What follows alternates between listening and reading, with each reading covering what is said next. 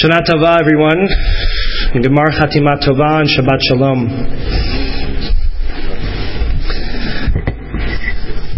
For the past 10 months, I have felt like a failure as your rabbi.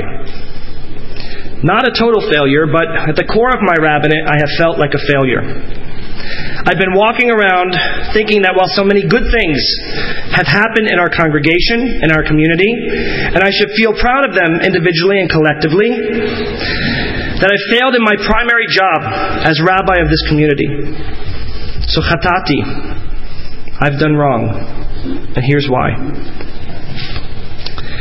Exactly 1 year ago today, on the Hebrew calendar, in this room, and at Yizkor in the parallel room, something happened that bothered me very much about you.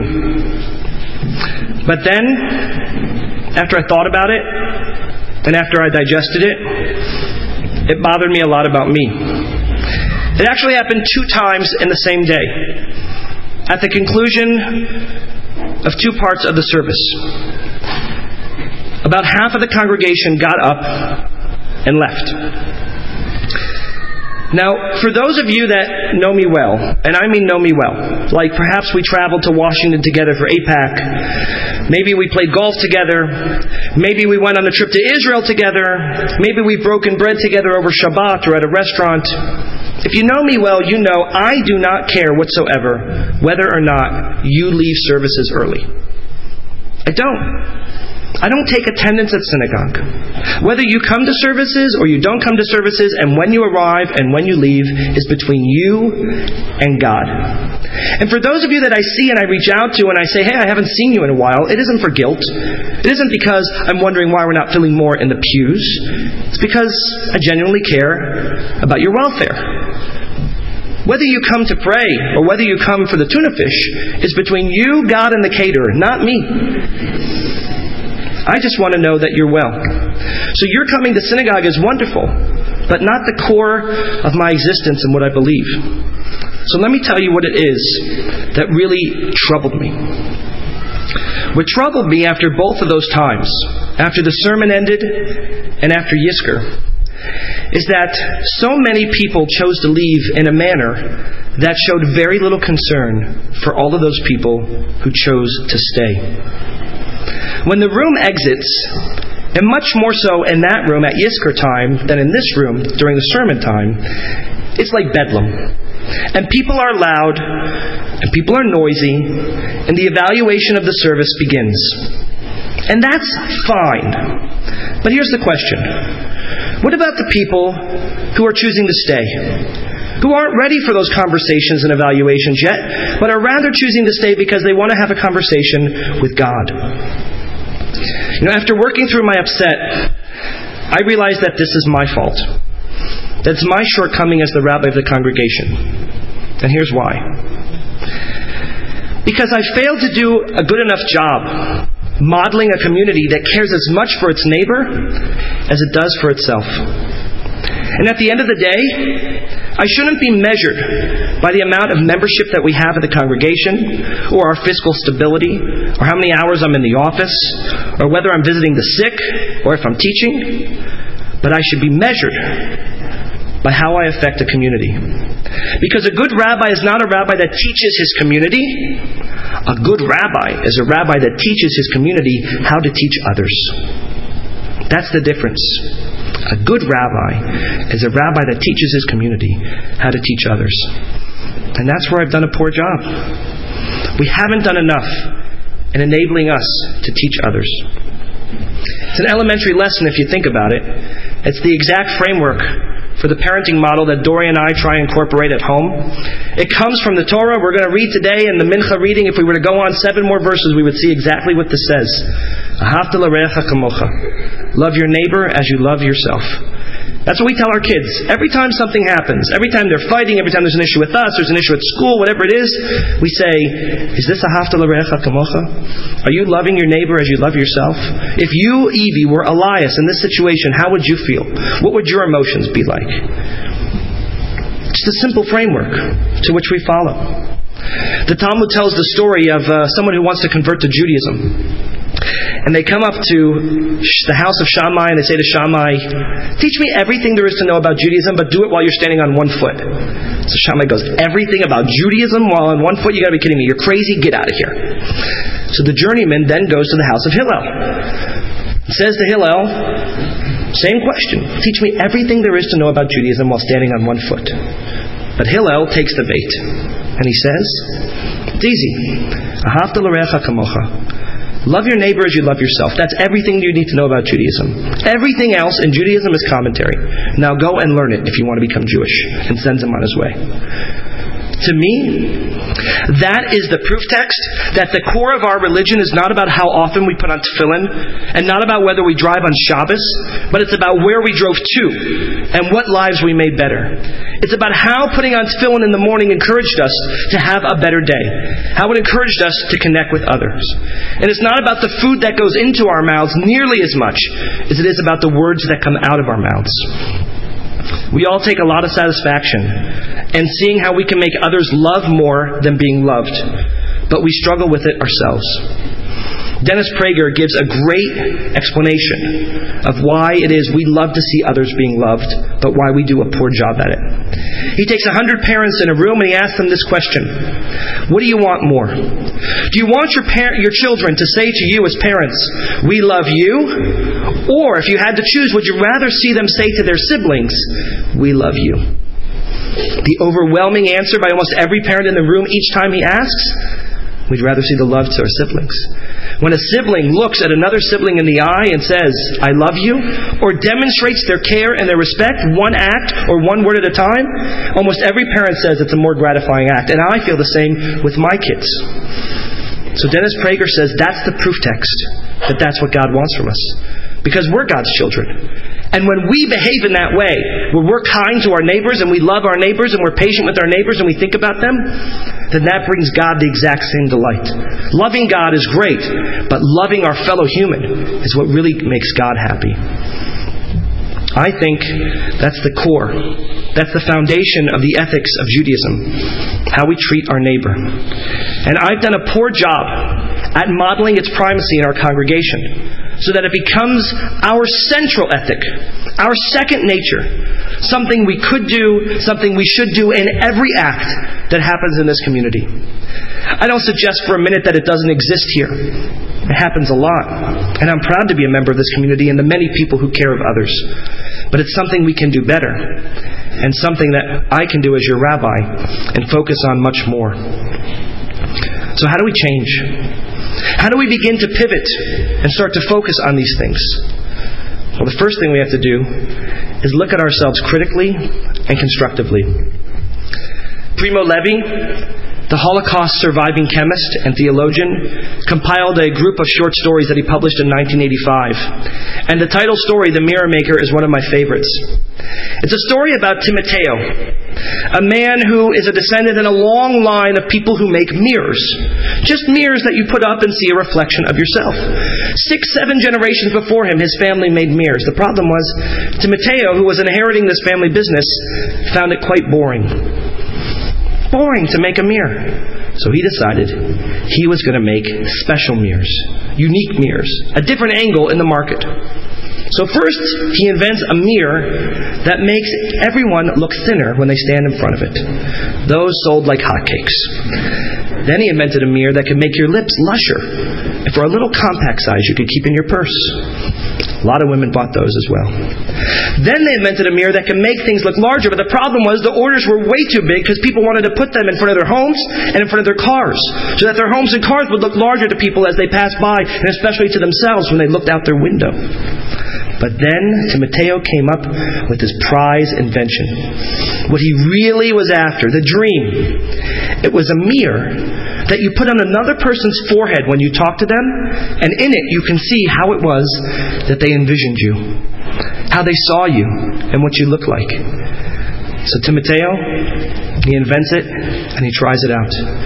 First he tries it out with some of his old grade school friends. He puts it on their forehead, he starts talking to them, you know what he sees? He sees a crooked tooth, goofy, bedwetting kid who has trouble with math. And then he tries it out on his mother. What does his mother see? When he puts it on his mother's forehead, he sees a vision of himself riding a bicycle in their driveway, falling and scraping his knee, and him running inside and his mother kissing it and making it better. Even though he's a grown man and adult with his own family, she still sees this little boy on the bicycle. And then he puts it on his wife's forehead, and what does she conjure up in his mind as he envisions it? A handsome, articulate, sweet, hardworking man that she loves very, very much, who's a wonderful father. To make sure that it was working, Timoteo put it on a wall, an inanimate object. What did he see? But a reflection of himself. Because walls and inanimate objects can't have thoughts of how they see us. It worked. His invention worked. So he put out brochures and flyers and advertisements everywhere to sell this wonderful mirror, and guess what happened? No one bought it. Because people were not interested in seeing how others saw them and what they looked like.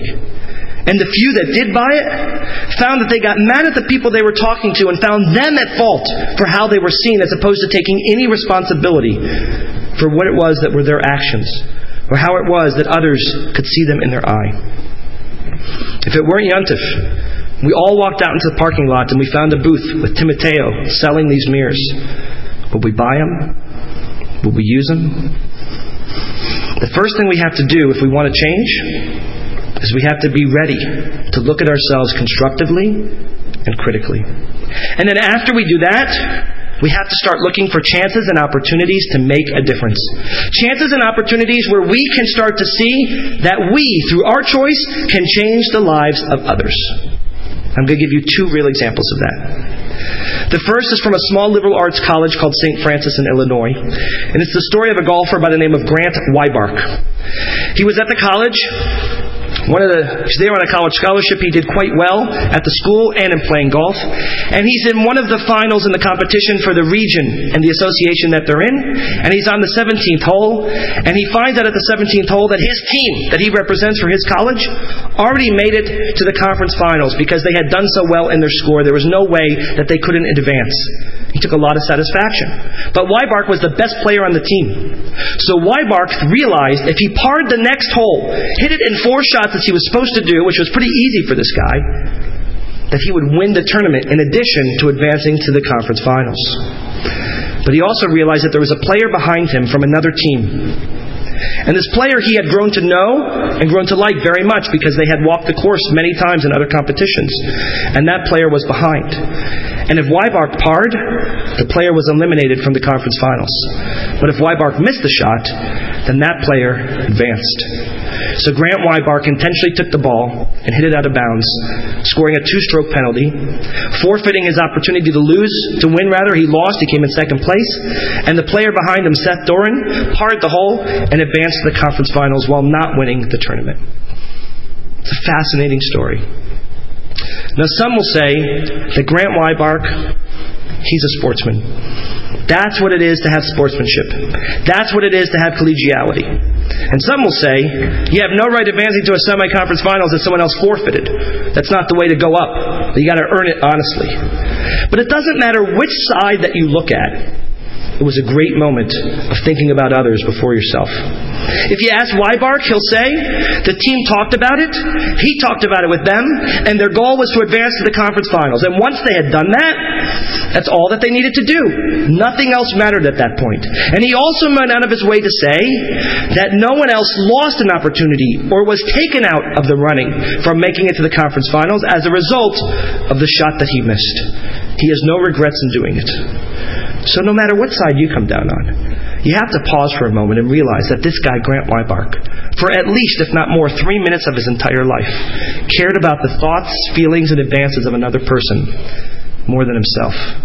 For that, he's my hero. One other quick example. A guy by the name of Nick Siderakis. He is a senior at the Oklahoma State University basketball team, plays for the Cowboys. The NCAA has a rule, and the rule is that they allow 13 scholarship players per year per team. The problem was OSU, Oklahoma State University, had 15. Well, one of the players who got the scholarship went to another college, so now they're one over. So without being asked, Siderakis goes into the coach's office as the team captain and says, I'm a senior. I'd like to forfeit my scholarship. Coach looks at him. What do you mean? He said, look, Coach, chances are, because of the way I play, I might be able to play in the NBA. If not, I'll probably play in Europe. And regardless, I'm going to graduate with a degree in just 8 months. I can pay back 1 year of college. And by doing so, I'll continue to play. I'll compete as a walk-on player like someone else who can't as a freshman year, who can't come in, doesn't have the means to do it. Let them have the scholarship so that we can all be on the team together. His coach said that in all of his years of coaching, he never saw a better model of what it meant to be a team captain. Of what it meant to raise your hand and say, Hineni, here I am, take one here. I'm going to lead by example. And Nick Siderakis made a choice, not for someone he knew, but for someone he didn't know, because he didn't know where the scholarship would go, who it was that would have been cut. So Siderakis raises his hand and says, let it be me. I'll pay my own way, Coach. I chose these 2 examples from the sports world on purpose because the sports world is full of competitiveness, unsportsmanlike behavior, doping allegations, and people caring more about winning than another person's emotions. Can we think of ways that we could do the same thing in our lives? Renewed through the vehicle of this day called Yom Kippur. Ways that we can think about other people's feelings individually and collectively. Saying we're going to do it is easy. Executing on it, that's the hard part. The Torah gives us a great example of how it is we can strike the perfect balance between caring for the needs of others without compromising the needs of ourselves.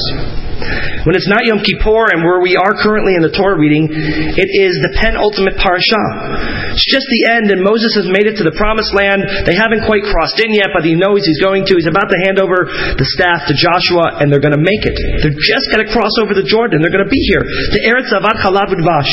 This land that's flowing with milk and with honey. But then something happens. Reuven, Gad, and Menashe. 3 of the 12 tribes, they say, Moses, thanks for that beautiful poem and speech. It's really nice. I know you're excited after 40 years of wandering to take us into that promised land. One thing, we're not going. Moses is about to become unglued. What do you mean you're not going? He says, listen, over there, that land flowing with milk and honey, it looks great. You guys have a great time in there. Make sure you're right. But here, on this side, this is fertile land. There's grass here. There's places to grow. It's hot during the day, but it's cold at night, which is perfect. And there's water here. We're shepherds. We got big flocks.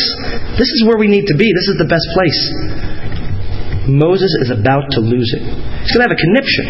You could see him in the text coming unglued. And he asked this question in Hebrew of Reuven, Gad, and Menashe. He says, Ha'achichem yavo lemilchameh va'atem teishvu po?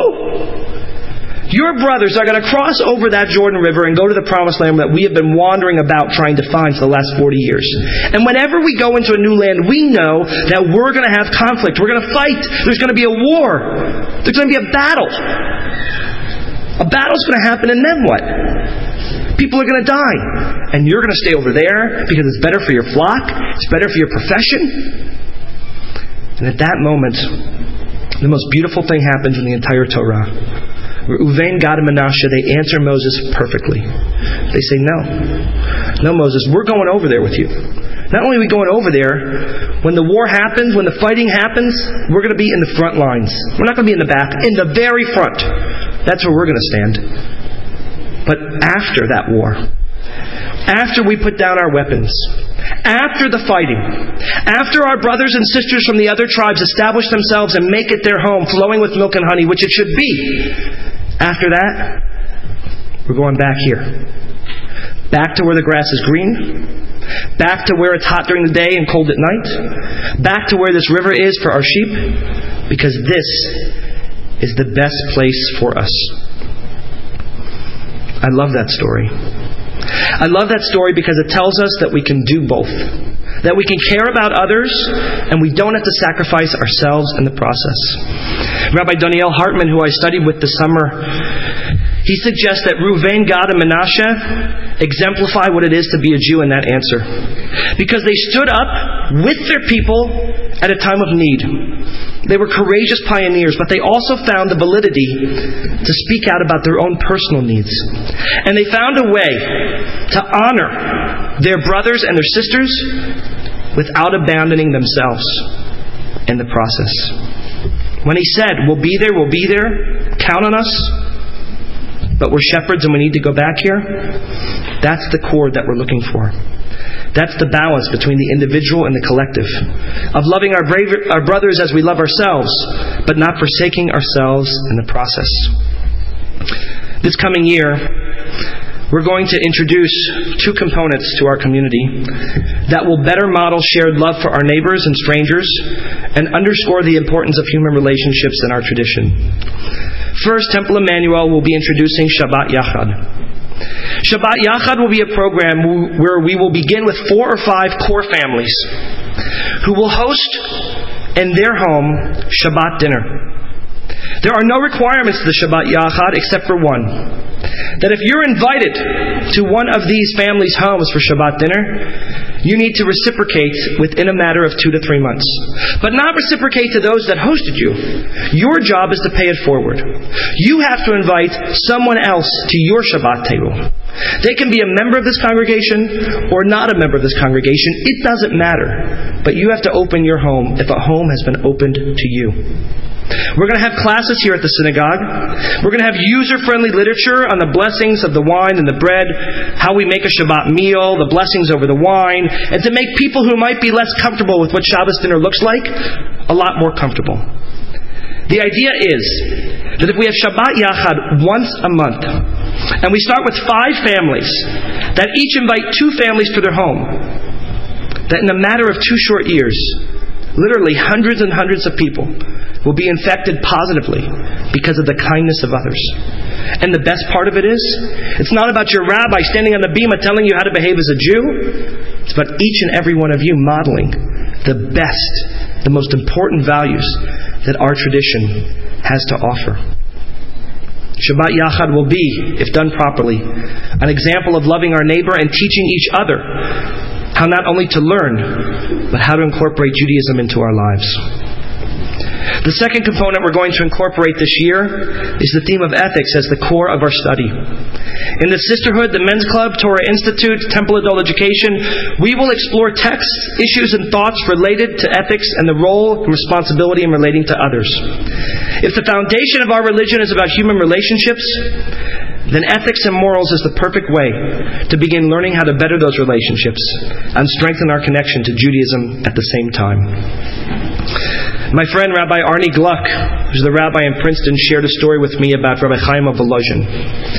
It's a story of a nobleman who's pulling his large carriage, and it's being pulled by 4 impressive stallions. But as he's driving along the dirt road, the sky's open, it begins to rain, and the carriage then gets stuck in the mud. He tries to pull the carriage out with the stallions, but they can't do it. He continues to whip them once after the other, but nothing is budging. Innocently, a peasant comes by with a small carriage pulled by 3 ponies. The peasant says to the nobleman, "Can I help?"